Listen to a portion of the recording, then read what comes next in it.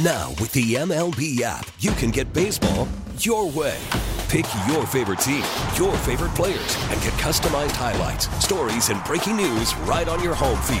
Follow the action with Game 10, where 3D replays add another dimension. Plus, notifications can keep you connected to every pitch, every hit, every game. The MLB app. Baseball your way. Download it now for free from the App Store or Google Play. Blackout and other restrictions apply. Major League Baseball trademarks used with permission. Come on, son. Raphael's on the track. Come on, son. Come on, son. Come on, son. What up, everybody? This is Ed Lover. Come on, son. The podcast. So, Rakim's birthday was the other day. I think it was the 28th. And Rakim is the God MC. It ain't no two ways about it, right? So, I got a call from Josh Adam Meyers, and he has a podcast called The 500. So he wanted to do a Zoom interview with me, talking about Eric B. and Rakim's Paid in Full, hip-hop in general, and a lot of other stuff. So I was like, bet, I'll do it. Why not? Because Josh is a good dude. He's a comedian. He has a podcast. He's a really cool dude that loves hip-hop the way I do. And I was like, I don't do a lot of other people's podcasts, but Josh is a really, really dope dude, right? And so I'm like, yeah, I'll do Josh's podcast. Why not? So we sat down and we talked, man. And we talked about everything, about hip-hop, about Rakim's impact on hip-hop, about the album Paid in Full. We had to give flowers to the God MC, man. And I think we accomplished that. And then when we finished the interview, I asked Josh, I was like, Josh, I have a podcast also. And he was like, yeah. He's like, I know. And I was like, do you mind if I share this podcast on my platform as well as you putting it on your platform? So we kind of doing, a dual podcast. So I wanted my listeners that might not always listen to Josh's podcast, listen to somebody interview me for a change. Well, I'm the one that's usually doing the interviewing, right? So here is, without any further ado, here's Eric B. and Rakim, the 500, Josh Adam Meyers, and me, Ed Lover, talking about the album Paid in Full and a whole lot of other stuff right here on Come On, Son, the podcast.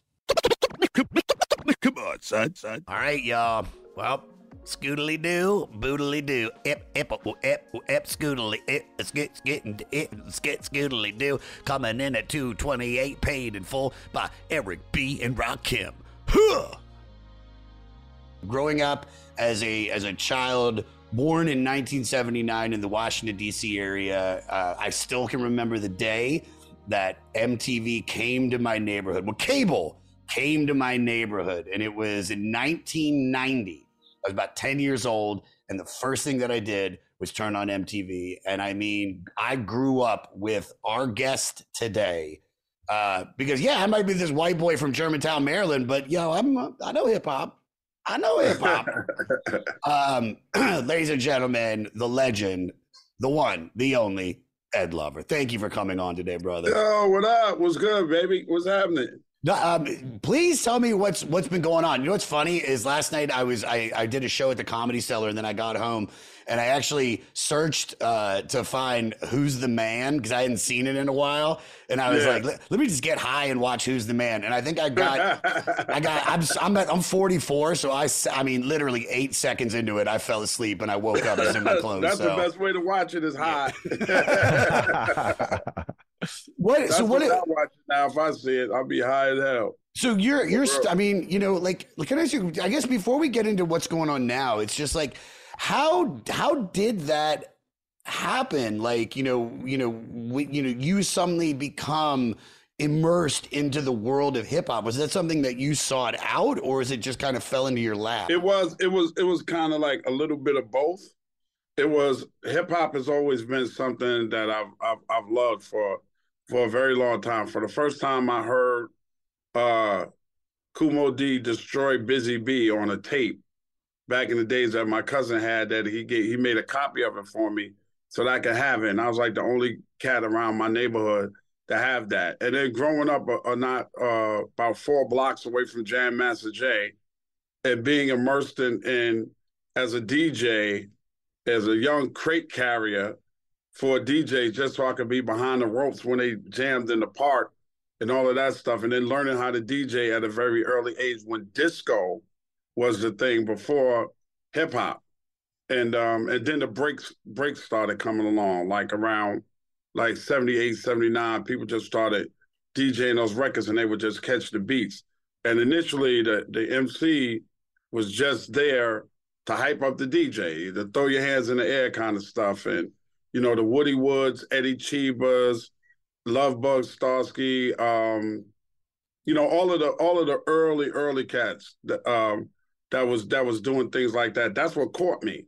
And then just when the rhyming started getting a lot better and then those tapes started going around and you heard Grandmaster Flash and the Furious 4 before there was 5 of them, when you heard the Grandmaster Caz, and when you heard the Fantastic Romantic 5 and the Breakout Brothers and all that stuff was on tape. And then eventually they started doing these discos.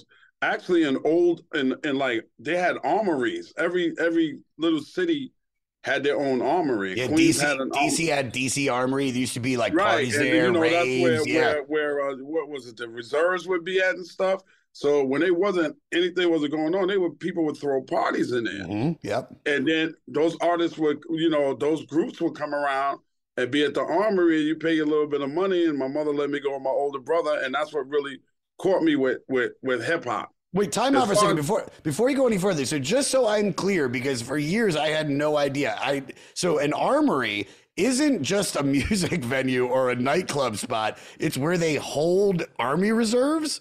That's where all the army reserves and all the stuff, they used to hold up all the equipment and all of that stuff in the armory. That's why they call it an armory. That makes sense now. I just thought it was like, man, this is remember, they have parties in the armory. Huge parties in DC. Yeah, it was like extremely big, thousands of people parties in the armary. And we can we set the DJ we can set the DJ table up there on that tank and just like we'll move those destroyers, and that is badass. And so you were let's rock out. So where is that? Is that in Queens or is that in Queens at the Queens Armory? Yeah. So you'd rock out and you see all of these groups coming on with all these routines, and really nobody was making a record. Yeah, it wasn't on wax.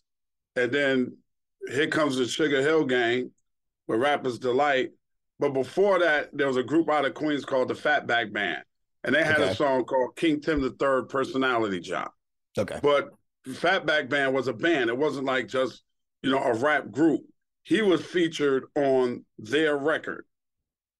You know, he was doing some rhymes and stuff on their record. But the Sugar Hill Gang is what we credit as the very first hip-hop record. Why is it that Sugar Hill Gang gets the kudos as being the first record? Because I know Rapper's Delight and I know like Apache, if I'm not mistaken. That was after Rapper's Delight. That was after, but Rapper's Delight is like the first known. But if there were these guys that you're saying before them, then they were an R&B group.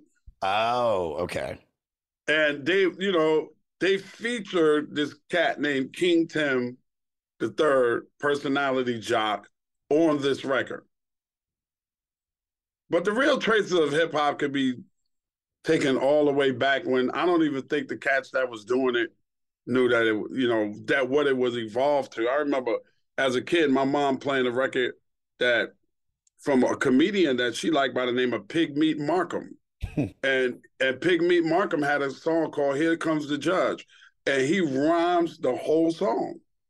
It's music, and he's rhyming the whole song. Hear ye, the court is me. I'm just about ready to do my thing. I don't want no tears. I don't want no lies. Also, I don't want no alibis. That's rap. Yeah, it is rap. But they didn't call it rap. So Sugar Hill gets the credit as being the first really rap record. And it's weird because hip-hop started in New York, and the Sugar Hill Gang and Sugar Hill Records were out of New Jersey. Yeah. Yes. Okay. No, I get it. Look, but I mean, right next to one another. What are they? Are they Newark? Right. Jersey City. I mean, that's literally they're around that Inglewood, Newark area. Yeah, so they get the credit for it. And I don't know, but the Sugar Hill Gang was different because they were a put together rap group. Like Master G was doing his thing. They're always doing their thing. Hank wasn't even really rhyming. Like all of Hank's rhymes are Grandmaster Caz written. Okay. Hank worked at a pizza parlor and heard about it and asked Caz, he knew Caz, and Caz gave him a book of his rhymes. Really? Yeah. That's why you hear him say, I'm the CASA and OVA and the rest is FLY. That's what Caz used to call himself, Casanova Fly. No way. All of those, and he got no money for it. He got no credit for it. Nothing. Everything that comes out of Big Bank Hank's mouth was written by Grandmaster Caz. That is crazy. Yeah. That is crazy. But were there a lot of ghostwriters back then? I mean, he didn't mean no, but you know what I mean. But just like when, because you're saying it starts with the beats. You said it goes from disco into the break beats. They get the break beats, and the DJs start taking off. And now it's like you have Sugar Hill Gang that is starting to do, like you said, you had the Here Come the Judge guy, which was rap, but it wasn't identified as rap. And now you have Sugar Hill Gang, which is rap. And so when was the first time you heard the word hip hop? When does that get brought in? It was on one of them tapes. It's on one of them tapes. You know, when I first heard the word hip hop, it's probably like around Wild Style, when Wild Style and stuff like that came out. Yeah. When they started doing that, then I started hearing the word hip hop more or less. Before Sugar Hill. Because it was disco. It was disco. Everything was disco. Everything. What was the vibe like at those block parties, at those armories? Like, amazing. It was just love and positivity. It had to have been. Yeah. It was so incredible. It was so incredible that sometimes the gangs would show up and just be dancing. Really? You know what I mean? Yeah. It's just like, this is weird. Like these guys are out here looking for girls. Yeah. Dancing. It was like whoever bought their equipment out on a Saturday and knew how to manipulate the light pole so they could plug their stuff into the light pole, and just like hundreds and hundreds of kids out there just dancing. Did the cops try and shut it down, or did they shut it down a lot? At the early times, yeah, but I guess after a while, the cops were like, we know where they at. And it's good. So leave them alone. Yeah, and it's positive. It's not like, I mean, look, like you said, the gangsters are going to be there. So, but if there's all good vibes, then let them be. Let them finally just have something that's fun. And so you're seeing all the beginning of this. Like, how would you say you are when this is going on? When I'm going to park jams and block parties and stuff like that, I'm about to be 12, 13 years old. And you and your mom, nobody gives a shit. You're just throwing yourself into with my brothers. My brothers were older than me. So if my brothers were going, or if there was a bunch of us, like you could hear the music. Like I lived, one of the big parks by where I lived at, well, it was a good walk, was a park called Jamaica Park. Okay. Right. And I went to junior high school 192. Jam Master Jay lived across the street from there. Sometimes they would jam at 192 Park, but most of the time it was in Jamaica Park. The music would be so loud because the DJs were the people that you looked up to. These crews of DJs, the Master Sounds, the Disco Twins, the Furlough and Companies, the Infinity Machines, these DJs that you knew about were the draw. And they had so much equipment, it'd be so loud you could hear it all the way on my block. You'd be like, yo, is somebody jamming in the park? And then, the word would go out, yeah, they had Jamaica Park. Mine. And I'm going with Kurt and Gene and Daryl and this one and that. Can I go? My mother be like, yeah, y'all be careful, because those days you didn't worry too much about pedophiles and the kids just got, you know what I mean? We walked to school up there anyway. So Jamaica Park was probably from Hollis Avenue, 1, 2, 3, 4, 5, probably 6 blocks up avenue-wise. Yeah. And you just went to the park, and then it was time to go. Everybody walked home. The cops would really shut it down when it got dark. That's why everybody, when it's nighttime, they come, all right, you guys got to turn that down, because they start getting complaints from the neighbors. But other than that, they didn't care if we was jamming in the park. We'd be out there all day just having fun. God, it's so funny just, knowing the roots of how it started to seeing the evolution. I'm not saying that every show that goes on now is bad vibes, but it feels like it's either getting shut down or there's fights or because of social media and the camera phones. It's like, and like everybody wants to be the man. And instead of just being there and being positive, which is what hip hop started as, this loving thing of just like, man, this is our shit and we're going to do this and we're together for that. Right. What about when? So you're saying Sugar Hill Gang? Because I want to figure out how we get to Rakim from this and Eric B. But when does it start? Because like you're saying, it's about the beat, it's about the DJ, and then Sugar Hill Gang is about the rhymes. When does the evolution of the MC start coming on? Because, right after that, because then all of these little record labels started popping up. Sugar Hill was an independent label. Yeah. So now you got all of these record labels coming up. You got Enjoy Records. You got all of these little offshoot records. None of these are affiliated with a major yet. None of them. It's just print these 12 inches the best you can and get these records out to the stores and let's see how we can sell records. So then you got Sugar Hill Records. I remember the flashes on the beatboxers on Enjoy Records. And then Sugar Hill, they didn't have a deal with a lot of these people that had these little record labels. They put the records out. And then for the popularity of it. And then Sugar Hill started signing acts, right? They had the Sequence, was the first hip-hop girl rap group that I saw signed to a label. And then all of these record labels start popping up because of the success of Rapper's Delight. And then remember, Curtis Blow got a deal. Yeah. Well, he had a single deal, and it depends on how many singles he sold, whether or not he got an album deal. And then he put out like Christmas Rapping, and that thing sold like 1 million easy. Yeah. And all of a sudden, he's the first rapper signed to a major label. That's how the majors got into it. Oh. They didn't want to touch it. They did not want to touch it. They didn't understand it. They didn't like it. They didn't want to touch it. But when you see something start selling millions of records, that's where you know you got to touch it now. Yeah, you got to touch it. It's not about the art anymore. It's about let's make some money off of this thing. Sure, there's so many people even now that are like, just like, how does this person have a career? People like them, and people buy their shit. And if people buy their shit, man, they'll work forever. But it always like Jake Paul. Oh yeah, I mean, any of this, most of the social media people, Paul, right? Any girl with a nice ass on Instagram, it's like, fuck it, man, give her money, dude. Until that butt gets floppy. Right. Look how Kim Kardashian took a fuck tape and turned it into $1 billion industry.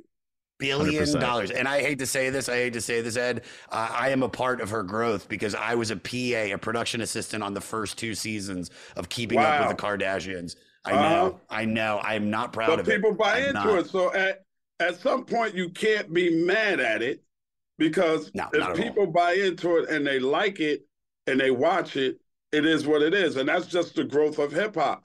The labels started buying into it after Spring Records. I can't remember all them little labels, but they popped up and were signing hip hop artists and putting these records out. And these records were actually selling a lot of records. More so than some of the R&B acts and disco acts that they had at the time. Hip hop just kind of was a wave. And it was like a tidal wave, though. It doesn't sound like it sounds like hip hop went from nobody knew who the fuck it was until it's like, holy shit, this is a force to be reckoned with. It was a subculture. Yeah. Yeah, because my dad totally did not get it. He just was like, anybody can do that bibbity bop, scoop dop, dop shit. That's not music. And I was like, Dad, listen to it. I was like, you don't want to turn me on to the Last Poets. Listen to it, man. These cats are saying something. Oh, they talking about what kind of cars they got. I'm like, Dad, it evolves. There's other people that's talking about other stuff. You have to listen to it, because they thought it was a passive fancy. Sure. And I mean, there was also like a different style of rapping back then, which, I have this joke on stage, which is like, it's like when white people rap now, they're almost going down to the basics of what hip hop was back in the day. So they'll be at like a company party and it'll be like, Tina from HR is going to spit a freestyle. she's like, listen, everybody, I'm here to say I do the Xerox in a major way. That's right. Yeah. And that's like, that is the roots of the basic, like you were saying, the guy that did Here Comes the Judge. That's what it was. And so because literally hip hop is going to change the second this record we're about to talk about comes out.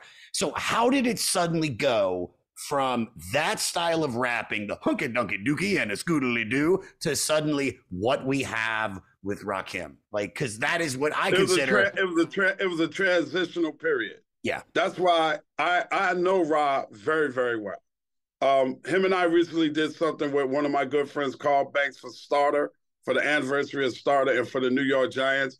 And we all sat in a room and we was talking about it. And I said, can I take my time out right now to give this man his flowers? Because Rakim is a game changer.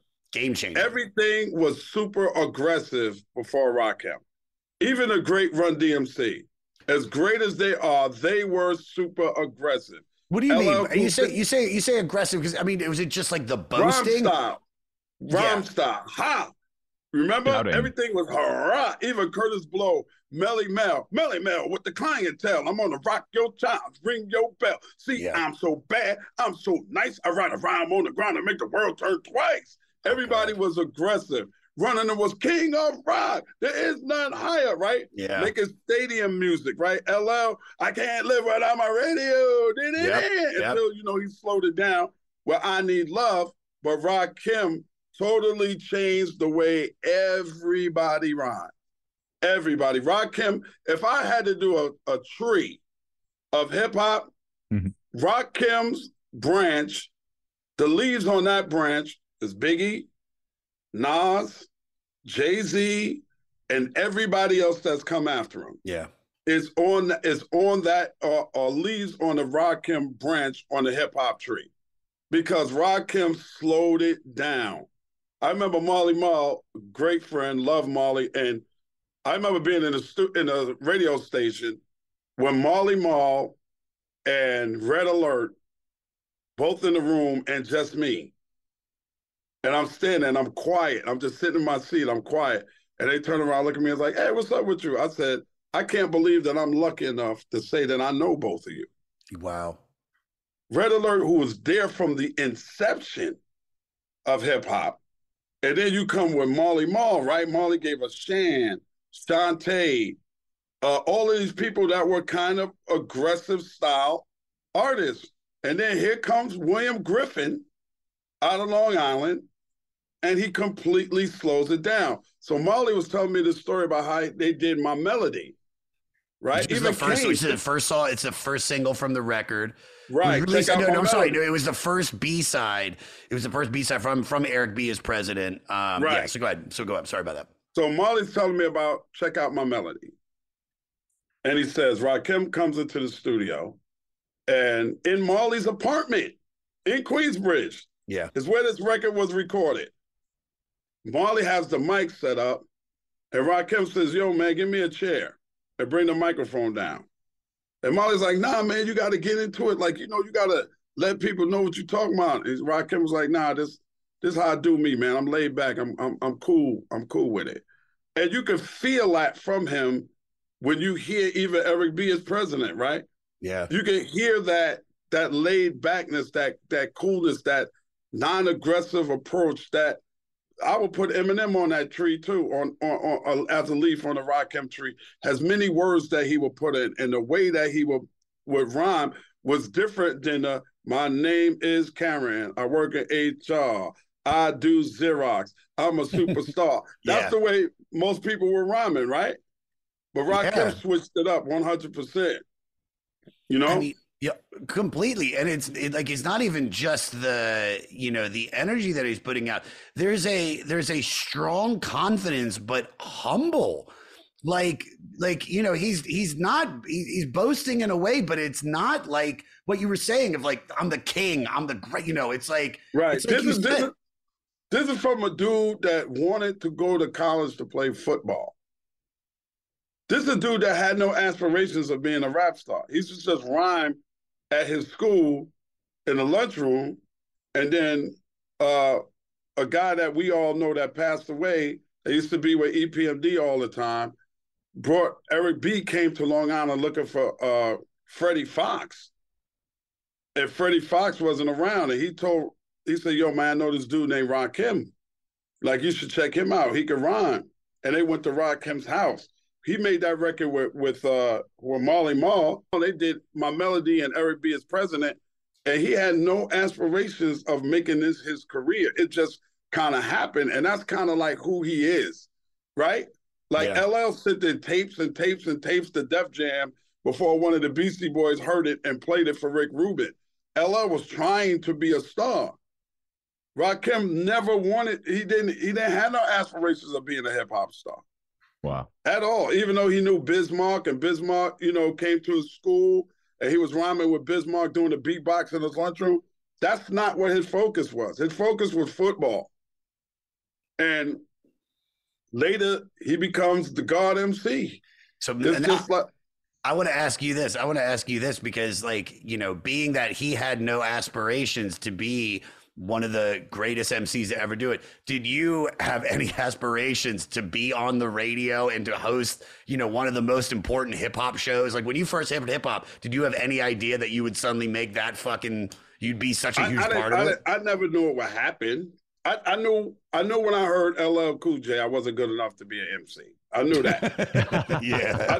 I knew I was better than running them from my neighborhood, because they was in my neighborhood and I used to rhyme in the park too. And at that time, they wouldn't even let Run touch a mic in the park, right? So I knew I was better than them, but later on they developed into something incredible. But when I heard LL, I was like, ooh, maybe I'm not that good, but I love hip hop, right? So I'm trying to figure out, and I'm stuck because I'm in the top 40 band playing trumpet at the same time. So I'm stuck between these two worlds, this world of funk and this world of hip hop. And in '89, I'm already, Rakim and them is already out. They burning up the charts, right? Yeah. Eric B. for president is out, and that was like the international song that we all did the WAP on. Like, when that record came out, you at the block party, clap your hands, everybody start whopping, and that, because that record is they take an interpolation of Over Like a Fat Rap by Fonda Ray. That's what that bass line is, right? And Eric put that record together, did a fantastic job, but it was so incredible. And then it took over, huh? It took over. Like it took over. When the streets heard that song or heard Eric B. and Rakim, it was just a game-changing moment in hip hop. Absolutely. And you never heard nobody came in the door, said it before, I never let the mic magnetize me no more. Like, the mic is magnetizing him to come to the microphone, but it's biting me, fighting me, inviting me to rhyme. I can't hold it back. I'm looking for a line. People didn't know what he was talking about. I'm looking for a line to plug this shit in. Yeah. Right? So I could get busy, taking off my coat, clearing my throat. The rhyme will be steady until I hit the last note. My rhyme won't refine any kinds of ideas. Self-esteem made it seem like the thought took years to build. Right there is crazy. Mm-hmm. But still say a rhyme after the next one. Prepared, never scared. I just blessed one. And you know that I'm the soloist, so Eric B. make him clap to this. That was crazy. And then when he said, you thought I was that was the line. People had that on their sweatshirts. You thought I was a donut, you tried to glaze me. What? that was like, what did he say? Yeah. I heard that was in a response to Janet Jackson. Rakim had some issues with What Have You Done For Me Lately?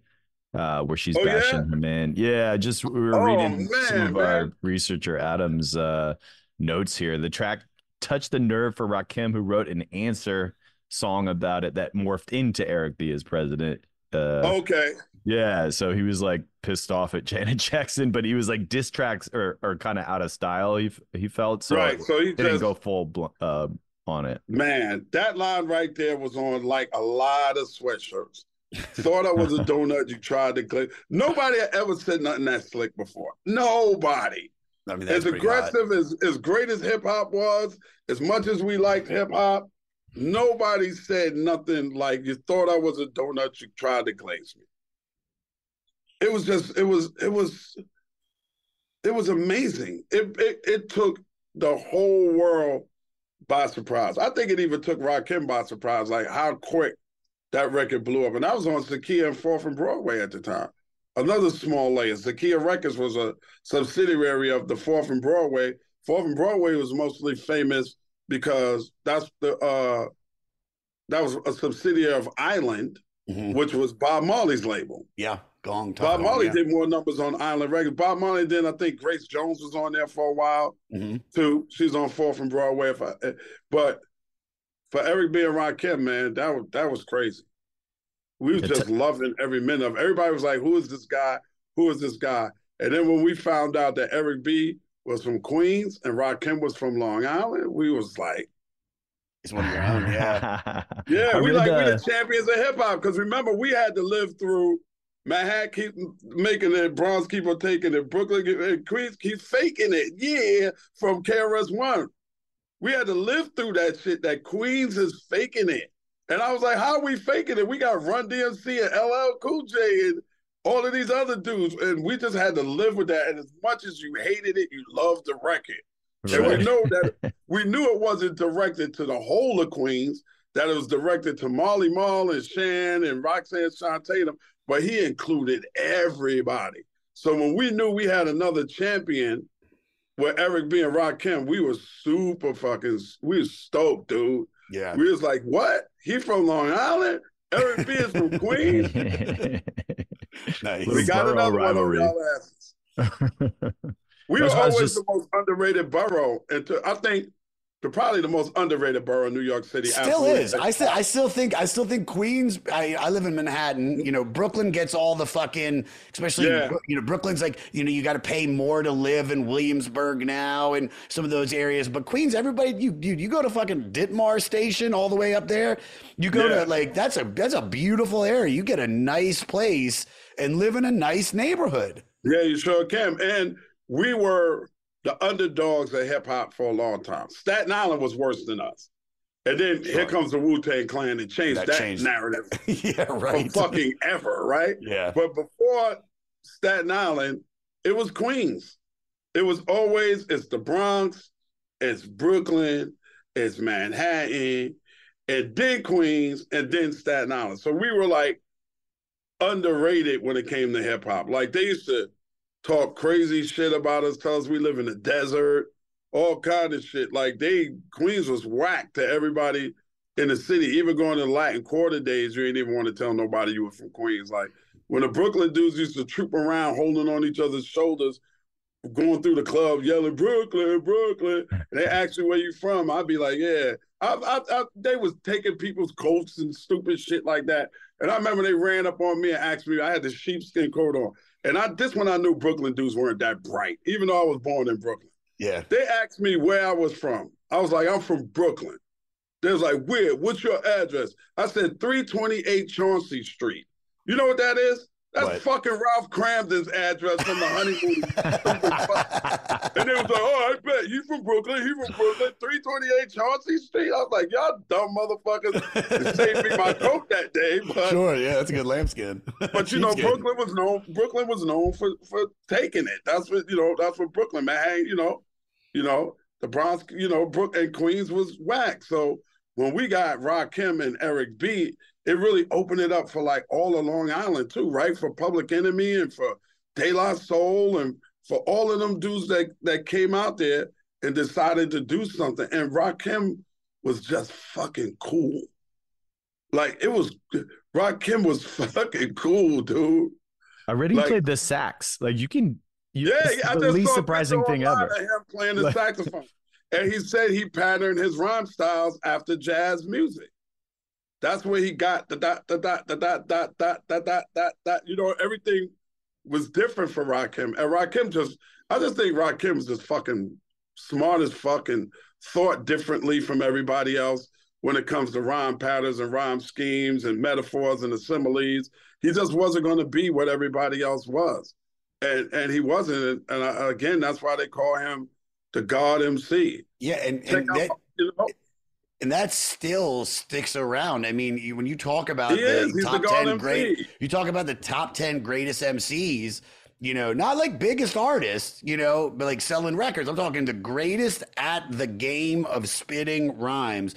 Rakim is always in that discussion. I went to the 50th anniversary, the hip hop showcase thing that this DJ did at Radio City Music Hall a few months ago. And they played 2 or 3 songs of like 20 or 30 people's art. They had EPMD. They didn't have LL, but they had like, I think, goddamn, everybody, Nice and Smooth, and just everybody, Sugar Hill, everybody was there. But when Rakim came out, I mean, that was like he stole the show just from the reaction from the audience. Yeah, because Rakim is that fucking cool. He just did, you know. My melody was crazy.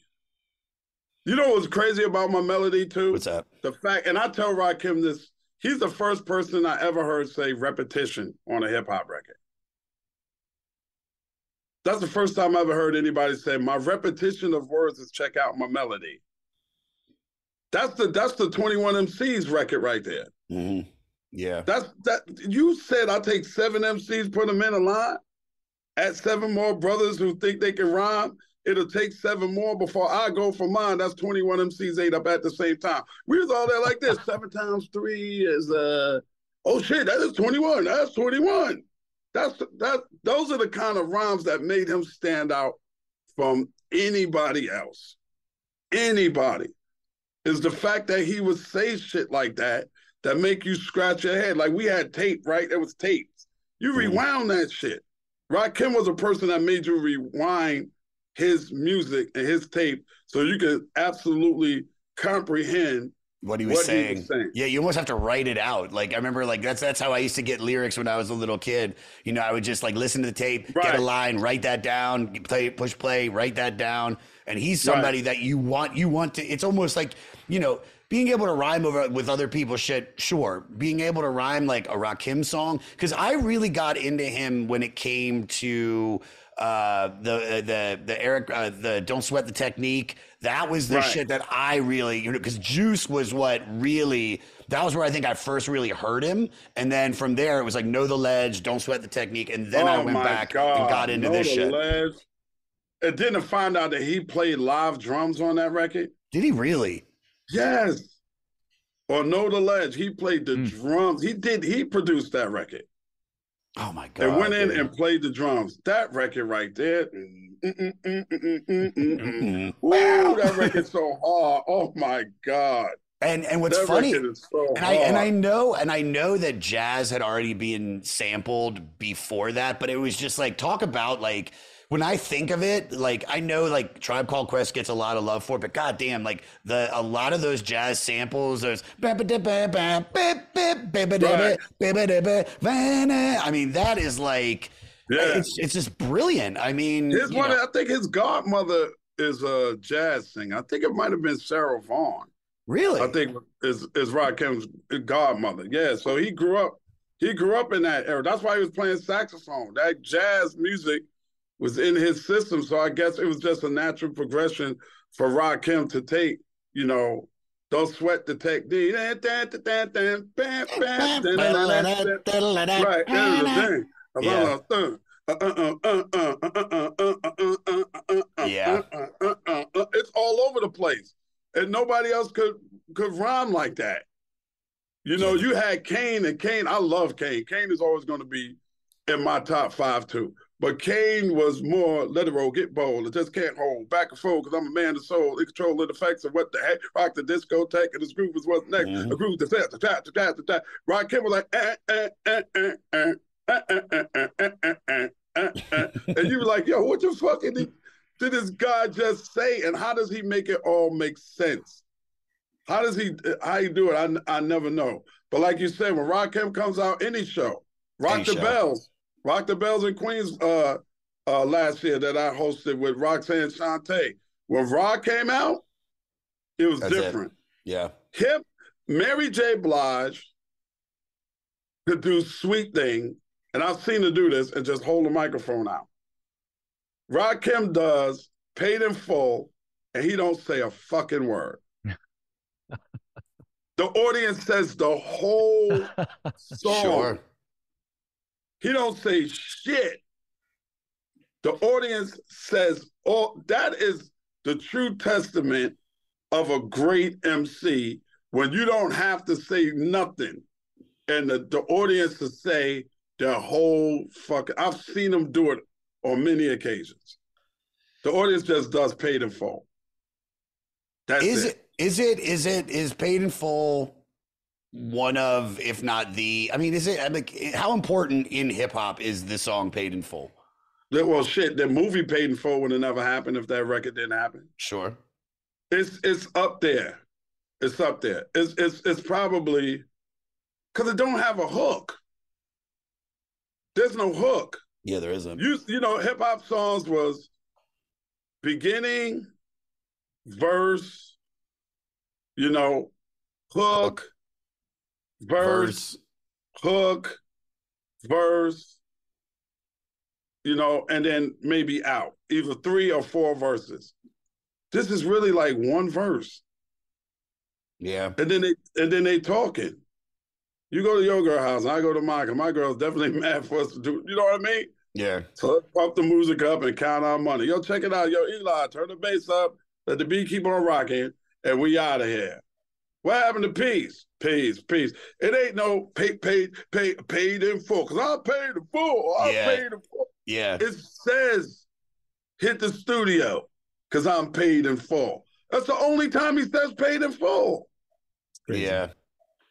That's it. I play the fish, which is my favorite dish, but without no money, it's still a wish, because I don't like to dream about getting paid, so I'll turn it to the books of the rhymes that I made, tune out and test and see if I got pulled, hit the studio, because I'm paid in full. That's it. And it's like, I'm reading some of it's like he's not talking about, he's not flaunting wealth, very, very humble, freedom to buy a plate of fish and get paid for honest work. I mean, that's so against the grain of everything that hip hop has turned into. Absolutely. You know? I used to roll up. This is a hole up.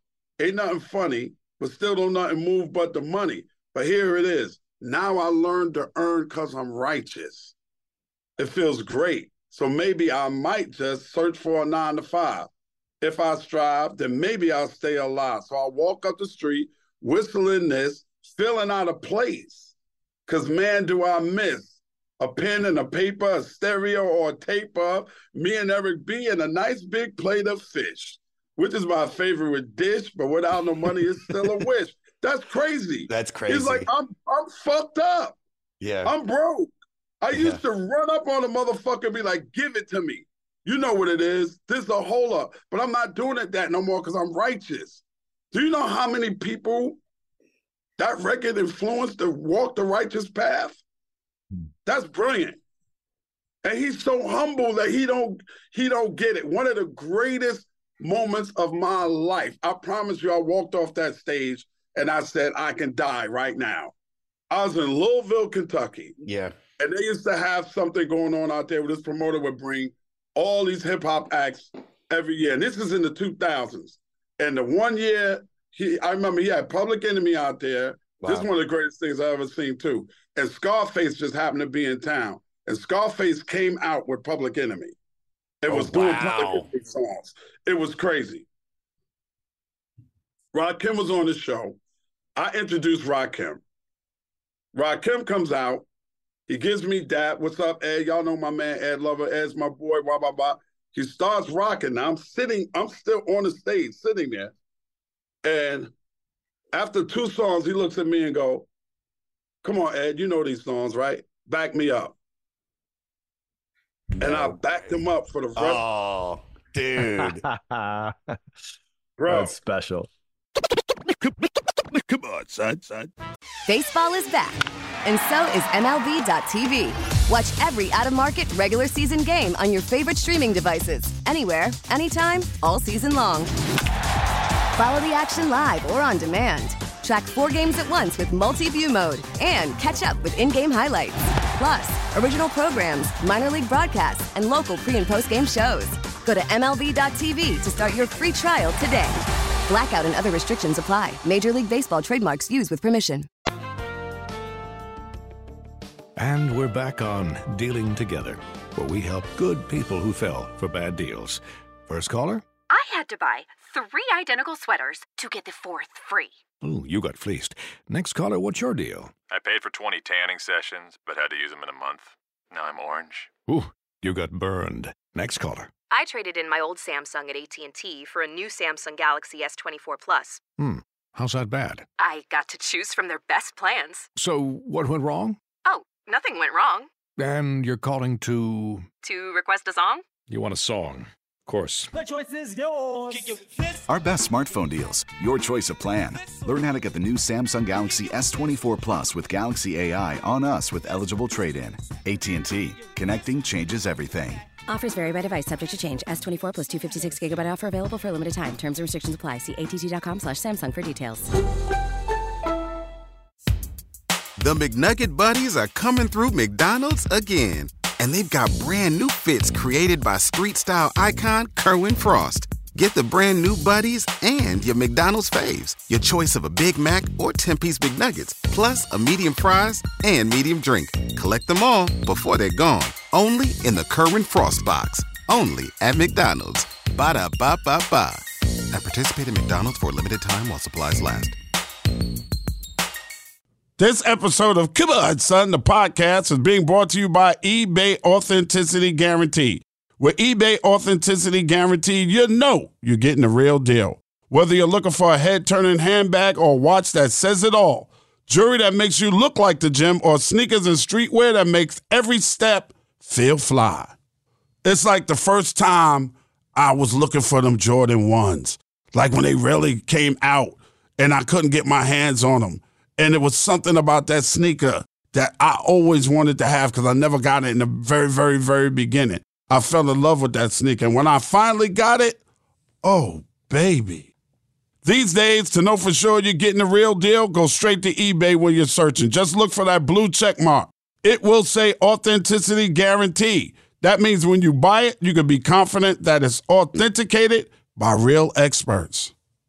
You got to get it from eBay because then you know you got the real deal. Now you know that when something is limited and you can't find it, you can find it on eBay. Listen, when you're finally ready to buy that thing that you love, you have to make sure you're not going to catch a fake.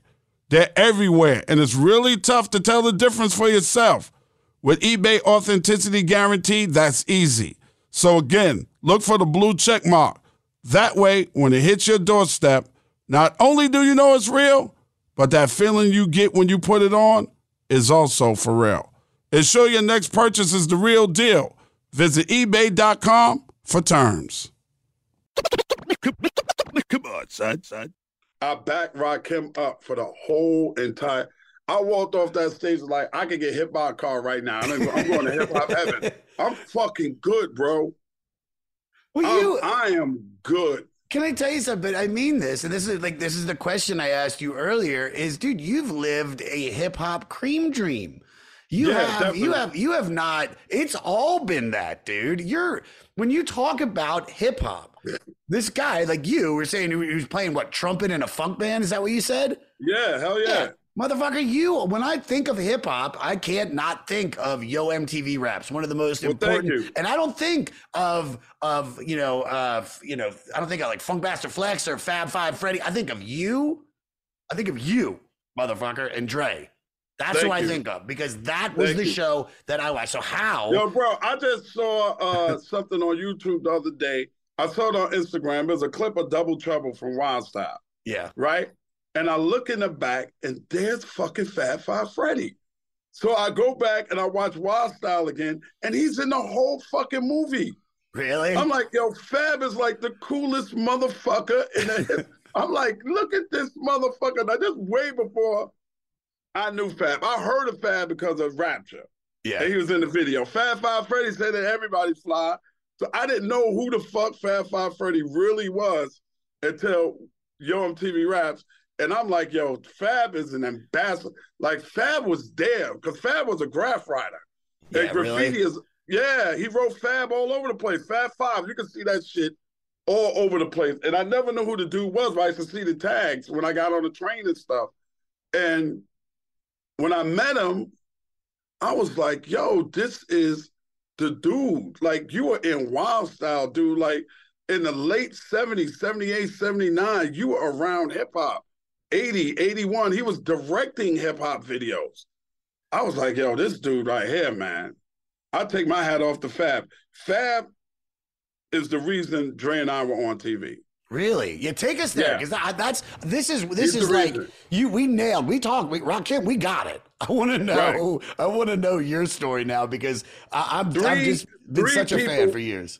3 people were at the helm of us being on Your Own TV Raps, and one of them is Fab Five Freddy. Well, of course, the bosses had to green light it, but the wonder kid at MTV at that time was a young kid by the name of Ted Demme. God rest his. Yeah, got Ted Demme, man. Yeah, Ted went on to do Life. He went on to do a lot. Great director, a great director. Whose uncle was Jonathan Demme, who did Silence of the Lambs. Right? Yes, very important. Me and Ted was cool. So when I knew Jonathan, I knew Ted for a long time, from like junior high school. Yeah, I knew Ted because Ted's father was part of the Episcopalian diocese, and my best friend Kurt's mother was part of the Diocese of Episcopalian. So when they had retreats and all of that, she didn't want Kurt to get into nothing crazy. So she'd be like, bring me along. And I was with Kurt on these religious retreats, and we meet this white kid named Ted, who was fucking cool as fuck, that knew hip-hop the way we knew hip-hop and loved them and lived right there in Rockville Center. So the friendship grows and it bonds, and we start bringing our guys over to Ted Block to play him and his friends in two-hand touch football, or whatever. We knew each other. We kept in touch all through high school. And then he goes to Cortland State. Now, he's on the radio at Cortland State, and he's bartending in this place called Tootie's Saloon. And he's on the radio, and he tells us to come up for this Cortland State picnic. Unlike any fucking thing I've ever seen. I've never seen somebody give you, if you're over 21, a band, and they have all of these beer trucks all over the place with the spouts in the side of the fucking truck. So you just handing them your cup, and they just giving you a fucking cup of beer and handing it back to you. Yeah. So Ted's on the radio like, the brothers are coming. And here we come in a fucking minivan, about 15 of us. And we get to the door to the saloon. This fucking giant linebacker white boy goes, you guys must be the brothers. And we're like, yeah, we the brothers. And we walk in and we get drunk, and we just fucking had to go. So fast forward, Ted's on MTV. He's a production assistant at first. Then he works his way up. And then I start seeing his name. I didn't even have MTV at my house. I went to somebody else's house, and I see Ted Demme. And I'm like, yo, I wonder if that's the same Ted that we knew. Sure. And I get like, yeah, Kurt's like, yeah, that's Teddy over at MTV. Then they do the pilot show for Your MTV Raps. And I see produced Ted Demme, Peter Doherty. And I asked Kurt again, yo, is that Ted? He said, yeah. And then I see Fab Show come on in 88. I see Ted again. I'm like, yo, I have to get onto this shit. Like, I know hip-hop like I know the back of my fucking hand. I love this shit. I start fucking bugging Ted. Bro, let me get on. Ted's like, nah, right now, they're only doing Fab Show or whatever. I said, well, let me get on and do a record report. Let me do a movie report. Let me do something because I know hip-hop. He's like, we're just going to stay with Fab. So Ted calls me one day and says, Ed, they want to do a daily show. Fab, this is where Fab comes in. Fab doesn't want to do it because he doesn't want to be overexposed. And he got so much other shit going on. Like, I didn't know Fab and Basquiat was best friends. I didn't know that. Wow. I didn't know right now you can't get a Basquiat unless you go through Fab. He represents the family. No shit. Oh, wow. That's he crazy. Curates all the Basquiats in the fucking museums around the world. He has his own. Fab will never work again if he doesn't want to. I guess not. He has fucking original Basquiat sketches that were given to him. Fab is fucking straight. So Fab doesn't want to do it. Ted has to now put together a daily show. So Ted calls me. Peter Doherty knew Dre Dre used to DJ for the Beastie Boys on the road. Dre had a group called Original Concept, right? That was signed to Def Jam. So Peter knows Dre. He has Dre come in. Dre auditions before me. Then he's off into Peter's office. I saw Dre when I walked in. I don't know Dr. Dre from a can of fucking paint. Never met this dude before in my life. He was on the radio out in Long Island at Delphi University. I'm in Queens. That's way out there. Different and we had to put fucking tinfoil on the antenna on the radio to pick that shit up. Never heard him. Yeah. I knew about Original Concept, but I wasn't like a huge fan of the group. I knew the record acknowledged me. I thought it was dope. And I was like, okay. And he was like, yo, I'm Dr. Dre. I was like, oh, what's up, bro? I'm Ed. And he goes off to Peter's office. And then Ted puts me on tape, right? On that big, stupid-ass VHS tape, and the camera is huge. And so he puts me on that shit. And then he calls Peter, and he goes, Peter, is Dre still in your office? He was like, yeah. He said, send him down. So Dre comes down. Now it's Dre and I together in the office. And Ted goes, let me put something on tape of y'all two together. So I'm sitting there, I'm trying to figure out what we want to do. And I said, Dre, what's your background? You Jamaican, right? He's like, yeah, I'm Jamaican. He's like, I'm like, can you do a Jamaican accent?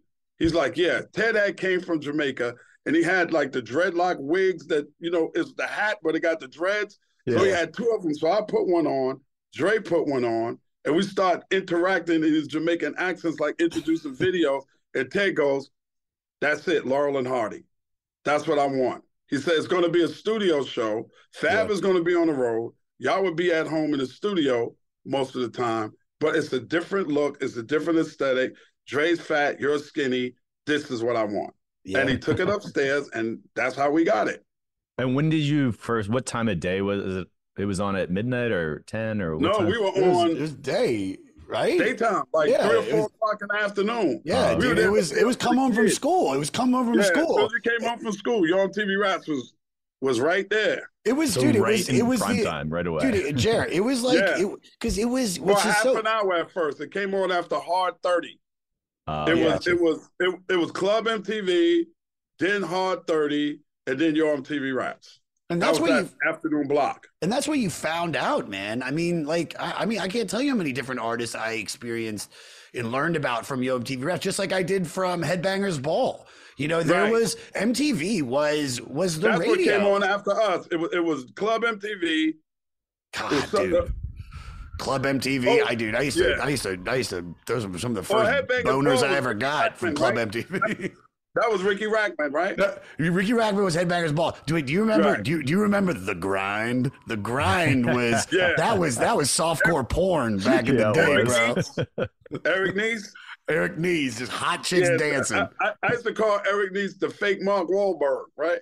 Yeah. Oh God, yeah, dude. Because he never had his shirt on. He swore he was Marky Mark. I was like, Eric was cool, though. I would have more questions, but I want to tell this story because it's so funny. It's like, Jeremiah, you'll know this. So me and Tassos and a bunch of kids went to this party. We grew up in Montgomery County, Maryland. We go to our first, party with alcohol and everything, and we walk 3 miles to the party, and then at 2 a.m. we walk 3 miles back to my parents' house, and it's like me and 5 of my friends all in my living room, and we put on MTV to fall asleep, and I'm laying on the couch, and suddenly I wake up, I just wake up and I have a Charlie horse and I jump up and I'm like, and my buddy Tassos wakes up and he sees me doing but he sees The Grind on MTV. He's like, what are you doing? And I'm like, Charlie horse. But that's what I'm saying, dude. It's like, people will never understand these kids. And I hate to say kids, I'm not going to be that guy that's like, they don't get it. And what we had was this, but man, we were fucking there for the creation of what all this shit has become, and there would be no social media, no nothing without what y'all did. Hip hop would never be what it is today without the two of you guys, man. It was very important. And I always say, certain things happen at a certain time, right? You look at it and you say, wow, Jordan never made more than $32 million in a single season, but it was the Nike money that that created him to be a billionaire, right? And then you look at a guy like Jason Brown from the Celtics, not knocking it, but how do you say this guy is worth $55 million a season? He's never won a fucking championship. Nothing. Oh, because he's been here for 7 years, and for 7 years we went to the playoffs. It's like the pioneers never get the money. Kool Herc and them guys never did just do. They never got the money. They never got paid. And they created something that was so astronomical and astounding that they should have got paid. But they never really got their just due. I just found out that there was, I don't remember who it was. I think they gave Herc like $500,000 or something like that, spearheaded by Swiss Beats. But they tried to give back to the pioneers who didn't get paid off of this music. This music has spread out so much. If I had social media, I'd have had a fucking 100 million followers. 100%, dude. Easy. You would have had it. Yeah. Easy, because we were the international hip hop show.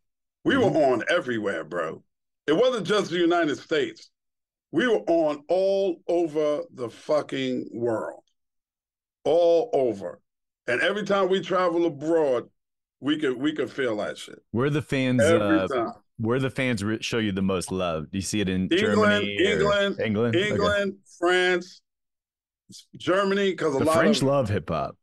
Yeah, a lot of cool like army bases and Air Force bases and shit in Germany. So a lot of those kids were there. So we got a lot of love. Like the Germans took to it like fucking immediately, and the Netherlands, real cool. Japan was unfucking believable.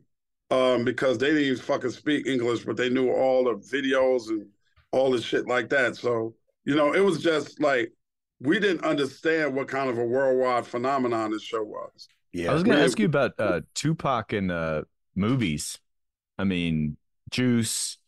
I know already Josh was talking about, staying up to watch the movie last night, Who's the Man? But, you announced Tupac's death. Like, I mean, I had to. Thank you to Nas. I will forever be indebted to Nas for that moment, because he's the one that told me to go out there and do it. I told him. I heard it on the radio on the way to Nassau County to that stadium where they had a show. I heard Angie Martinez say it on the radio. Yeah. And I was like, oh my God, I had been on, I was still on Hot 97 in the morning. And when I heard it, I was like, yo, I got to go, and I'm going to tell, I had a backstage pass, so Nas is on stage, so I tell his man to tell him, yo, you got to tell Nas to come here. So he comes over to, in between songs, I go, yo, Nas, his just was confirmed, Angie just confirmed it, Tupac died this evening. You got to go out there and tell the audience, we got to show some respect for dude, right? And Nas was like, nah, big dog, you know me, that ain't, you do it.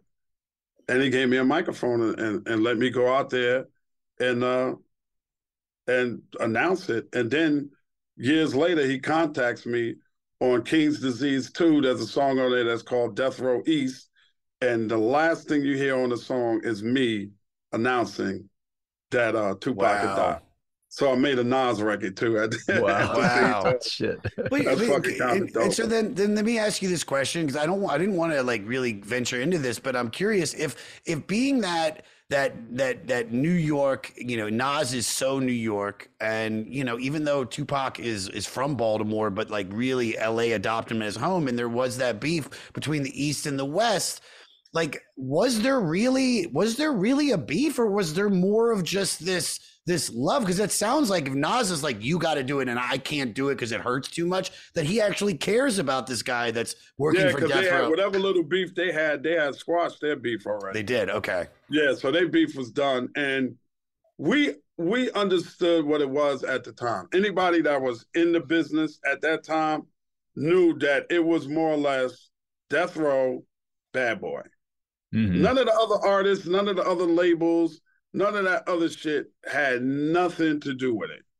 The media hyped it up because Death Row was the '1 label in the West Coast. Yeah.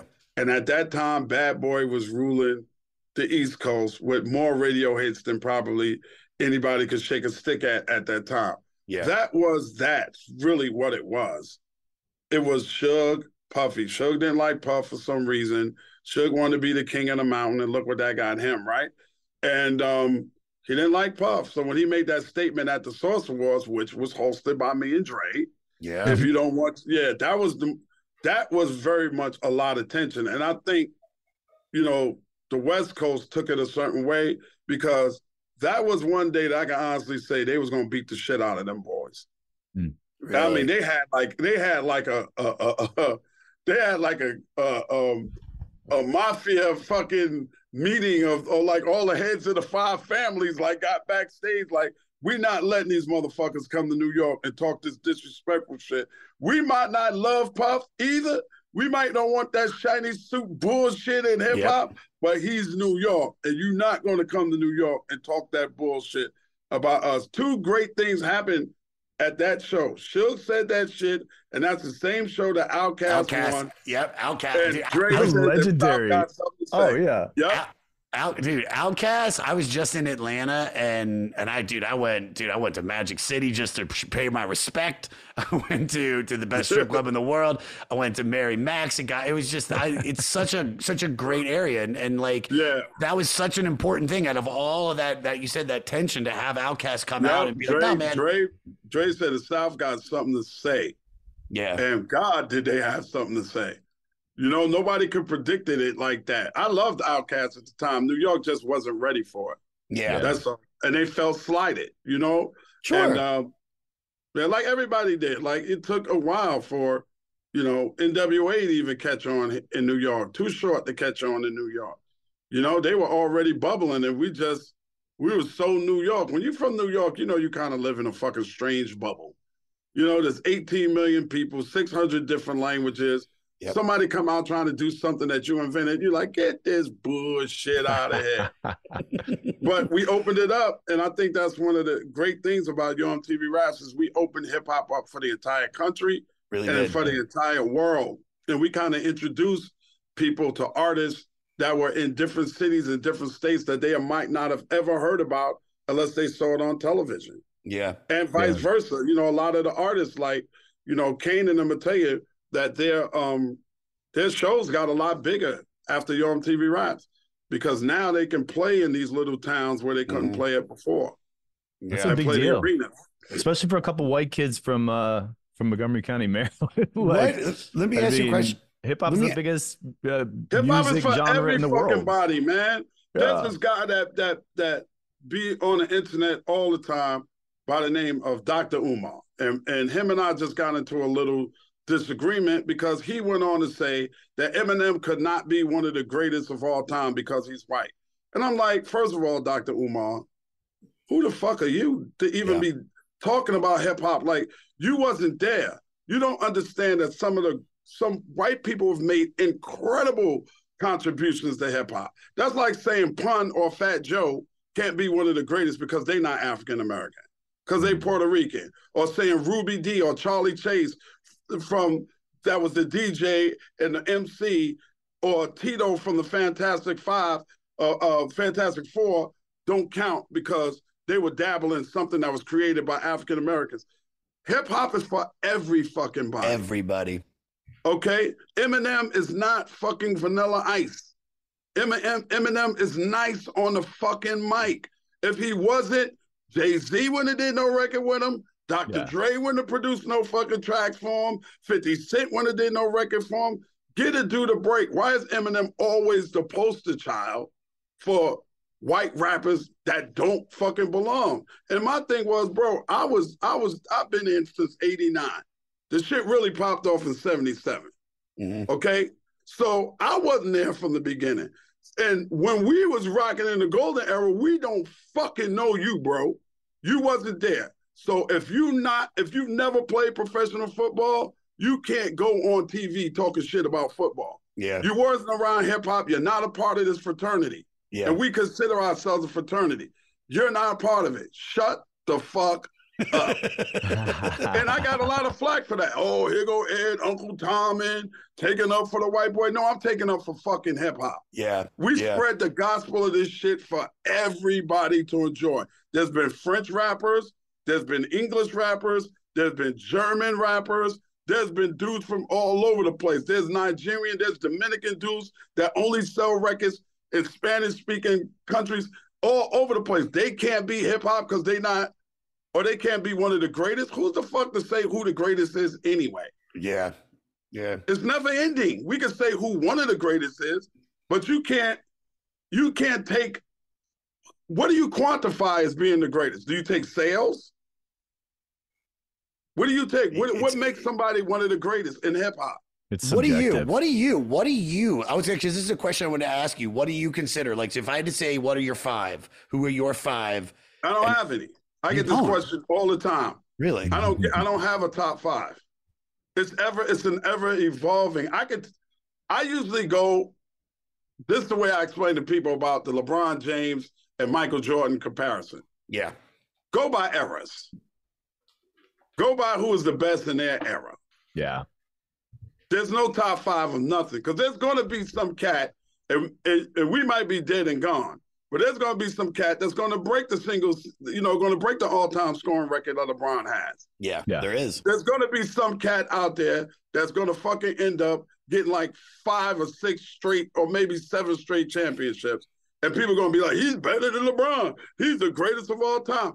There's always going to tout somebody to being the greatest of all time. In certain eras, and that very early era, Melly Mel, Kumo D, those guys right there. That's that 77. Okay, so then you can put Rakim in there, you can put KRS-One in there, you can put LL in there, but can you split up a group? Can you say it's Run and not, you know what I mean? So it's so many little things to it. Do you say the game evolves? Well, right. Do you say this guy is better because he sold more records? Shit, Vanilla Ice sold a lot more records than a lot of people. Is he in your top 5? No. As an MC, or are we going just lyrics? Nothing more, nothing less. What a true MC is, a master of ceremonies, and I still couldn't do it. Because I'm going to leave somebody out, and I'm going to be like, God, how did I not say Kane, right? How did I not say the mighty KRS-One? Yeah. How did, and people that really didn't curse that much, that, that were like fan favorites of my mom's, like, Heavy D was fucking incredible. Like, I love Heavy D. There's no Biggie without Heavy D. There's no pun. Hef made it cool to be big. Remember, the Fat Boys were looked upon. We liked them, but they were looked upon as more of a novelty act. Yeah, because they did a lot of records about eating and being fat and all that. Heavy just said, "I'm the overweight lover. Look at me. Girls love me. Girls always squeeze me. Heavy, let me squeeze you." He didn't dwell on being a big guy, but his name was Heavy D. And then you had Big, and then you had Pun, and then you had all of these guys that didn't have to worry about their weight anymore because Hef made it cool. Like, contribution-wise, there's too many people for me to say that there's a top 5. I think Black Thought is incredible. I think Most Def is incredible. They don't sell a lot of records, but I still think they're incredible. They're incredible MCs. I think Bun B is incredible. Oh my God! Have you had Trill Burgers yet? Oh, it's incredible. I was it was crazy. I do these like man on the street things, and I was out in Times Square with my camera guy, and I run into Slink Johnson and Bun B, and they're working for Rock the Bells. And so I get to ask Bun B a bunch of questions about music, and I was like, "What's your favorite song ever?" And he's like, "Karma Police" by Radiohead. And I put that clip up, and he explains why. Right. But it gets millions of views because you're getting this legend of hip hop who's saying people would have expected it to be, right, or fucking, Fight the Power or something, right, for, famous in hip hop, and it's to be this rock show, and that is because music, it transcends everything. It transcends race, it transcends age. It's like whether you are, like we said, if you're a French kid or you're a kid from Germantown, Maryland, or you're a black kid from Chicago. Music hits you when it's supposed to hit you, and that's right. It's a beautiful thing, and I love it. In the way that it hits you, and it's for everybody. And I hate when people try to pigeonhole it. Like, okay, you want to hold on to it because we didn't make the most money off of it that we should have, and a lot of people got taken advantage of by a lot of labels. But that shit been going on for the longest period of time. It went on with rock, it went on with R&B, it went on with jazz. Whatever the popular music was, a record company gonna find a way of screwing this shit out of you. Yeah. That's just the way it is, right? That's like going to a comedy club. You do stand-up, I do stand-up. It's like going to a comedy club and the shit don't sell out and the promoter come to you and go, well, I can't pay you what I was supposed to pay you because look, nobody came to see it. Motherfucker, I ain't the promoter. You the promoter. So how you gonna blame it on me? And that's the same way with music. We created this shit Somebody a black man didn't create the electric guitar. Does that mean Jimi Hendrix can't be one of the greatest guitar players of all time? Yeah. No, you're right.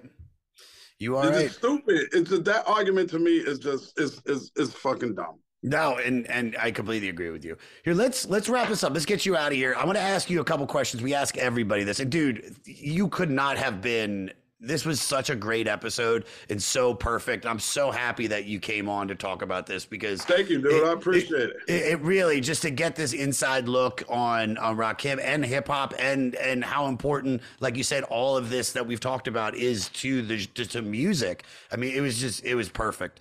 So back to this record. What is your favorite song on Paid in Full? Paid in Full. Paid in Full. Is there Paid anything? in Full. Is there anything on the album that you skip over? Chinese arithmetic, probably. Yeah, it's a little long dated. And a little boring. Little dated. Yeah. All right. Can you fuck to this record? Yeah. Yeah.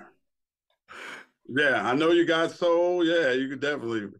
I did a parody of I Know You Got Soul. Really? Yeah. It's pretty nasty, too. I did a parody of I Know You Got Soul. Where can we find it? Is it on like YouTube? I never recorded. I'll record it just for you. But it goes, a little bit of it goes, it's been a long time. I shouldn't have left you without a warm bed to step to. Think about all the weak sex you slept through. Time's up. I'm sorry I kept you. Thinking of this, you didn't want to miss. My dick get hard for I take a piss. And you laying in my bed with your legs in the air soon. As I finish, run to the bathroom. Let me pump your pussy till it overflow. Then you grab a towel, because there you go. It's a four letter word, and the word ain't soul. When I'm doing word, I'm in your hole. I make you come like a red alert. I eat your pussy, you go berserk. This ain't the same boring guy you got stuck with. Cause look at all the new positions I've come up with. Look at my dick, my shit is big, phenomenal. I'll fuck you hard like I did a long time ago. It can be done, now only I can do it. Now do you want to clap your hands or fuck to it? I start to think, and then I sink into the pillow because your pussy stink. When I'm fucking, I'm trapped in between the sheets. I escape. When a nut is released, I'm in your hole. Dude, you heard it here first, people. You heard it here first. I did that a long time ago when I Know You Got Soul came out. I used to love to write parodies, so I wrote that shit. Oh, it's great. This is a question I'm going to ask specifically for you before I ask the last question. What would be the moment like? And I know you talked about going up there and rhyming with Rakim, but from working on your MTV Raps, what was your favorite like moment that you can remember? Like something. There's two of them. What is There's it? two of them. I know he's a much maligned man now in his older age after we found out some of the stuff that he allegedly did. Yeah. That was Bill Cosby for a week at the height of the Cosby Show. And then he had me on the Cosby Show. And the other one was the Godfather Soul, James Brown. Yeah. Because James Brown being like the most sampled person in the history of hip hop, having James Brown on that show with Dr. Dre and myself and T Money, shooting a week of shows with James Brown was the ultimate for me. And just for him to be who he was, he's very businesslike, very smart. He knew his shit. Everybody on that set had to call him Mr. Brown, except for me, Dre, and T Money. Really? We're the only ones he allowed to call him James. Even his assistants were Mr. Brown, Mr. Brown, Mr. Brown.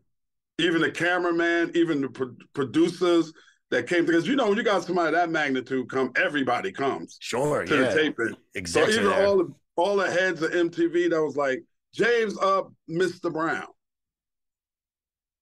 My name is James, my first name. So only me, Dre, T Money got to call him James. And that was it for me, man. That's the top, dude. I mean, yeah, hardest working man in show business. Yeah. You know, and he comes and does Yo MTV Raps. I mean, how could he not? It's the hottest show on television, and he's the grandfather. Somehow his breakbeats are, like you said, are the most sampled of hip hop. There is no hip hop without somebody cutting up his shit. Fucking funky drummer and a lot of the other shit he put out. Yeah. Yep. Mm-hmm. All right. What would be your elevator pitch to get someone to listen to Rakim and Eric B. Paid in Full, the album? My elevator pitch would be, hey, have you ever heard Eric B. and Rakim? No, I never heard of them before. Well, what kind of music do you like? Well, I like rock. Do you like Eric Clapton? Yeah, well, Rakim is the Eric Clapton on a microphone. You need to listen to this. This is not your average regular hip hop. If you love Coltrane, then you will love Rakim's wordplay. It's in the same vein. It's that creative. If you're a jazz cat and you love Miles Davis or you love Wynton Marsalis, then you need to hear this young man. He's more than an MC. He's a poet. He's incredible. If you love poetry, then you gotta sit back and listen to Rakim. And you can go online and find a cappella versions. Just listen. If you don't like the music, just listen to what he's saying. That would be my elevator pitch. No matter what kind of music that you like, Rakim is the epitome on the top notch of the person that you like in that genre. I love that. I love that you put Clapton, because they always say Clapton's God, the way he played guitar and like you said, dude, it's Rakim is the fucking man. He's the top. He's a for the record, Jimi Hendrix is actually the guitar. 100%. Facts. Eric Clapton stole a lot of shit from Jimi. For sure. Promote away, dude. Anything you want to promote? What do you have going on that we can find? Everybody listen to my podcast. It's called Come On Son, the podcast. It's 6.5 years strong. Recently signed a syndication deal with Odyssey. So that's coming soon. I'm on 15 stations of Odysseys right now. And we just did a new syndication deal. So that is going to happen. 94.7 The Block in New York City. Every night from 7 to 11 is the Ed Lover Experience. So you can hear me there back in New York on the radio where I belong. And just look for me on a comedy stage near you. I'm going to be out actually hosting with Straight Jokes No Chaser tour with D.L. Hughley and Cedric the Entertainer and Bruce, Earthquake, and Lunel. So they're going to move Bruce. Bruce was hosting. They're going to move Bruce to do a set and let me host. So I love that. Yeah, it's going to be great. Oh, that's great. Dude, I don't know all of them, but Lunel is my fucking girl. And that's like... Lunel keeps feeling my ass every time I'm around. I told her she's going to be some pussy. She keeps playing. She's throwing it, dude. She always throws. Don't make a difference how old that bitch is. Throw it at you. I'll be like, Lunel, you don't want nothing. I fuck with her all the time. I love it. Dude, this was so great. Thank you for coming on, bro. Thank you. Thank y'all for having me, man. Peace and love and blessings. And hip hop forever, baby. You know it. Come on, son. This episode of Come On, Son, the podcast is produced, engineered, and edited by Cam Quotes and Krista Hayes. Recorded out of Atlanta, Georgia, this is an official Loudspeakers Network podcast brought to you by Ed Lover. Come on, son. We get it. Attention spans just aren't what they used to be. Heads in social media and eyes on Netflix. But what do people do with their ears? Well, for one, they're listening to audio. Americans spend 4.4 hours with audio every day. Oh, and you want the proof? Well, you just sat through this ad that's now approaching 30 seconds. What could you say to a potential customer in 30 seconds? Let Odyssey put together a media plan tailor-made for your unique marketing needs. Advertise with Odyssey. Visit ads.odyssey.com.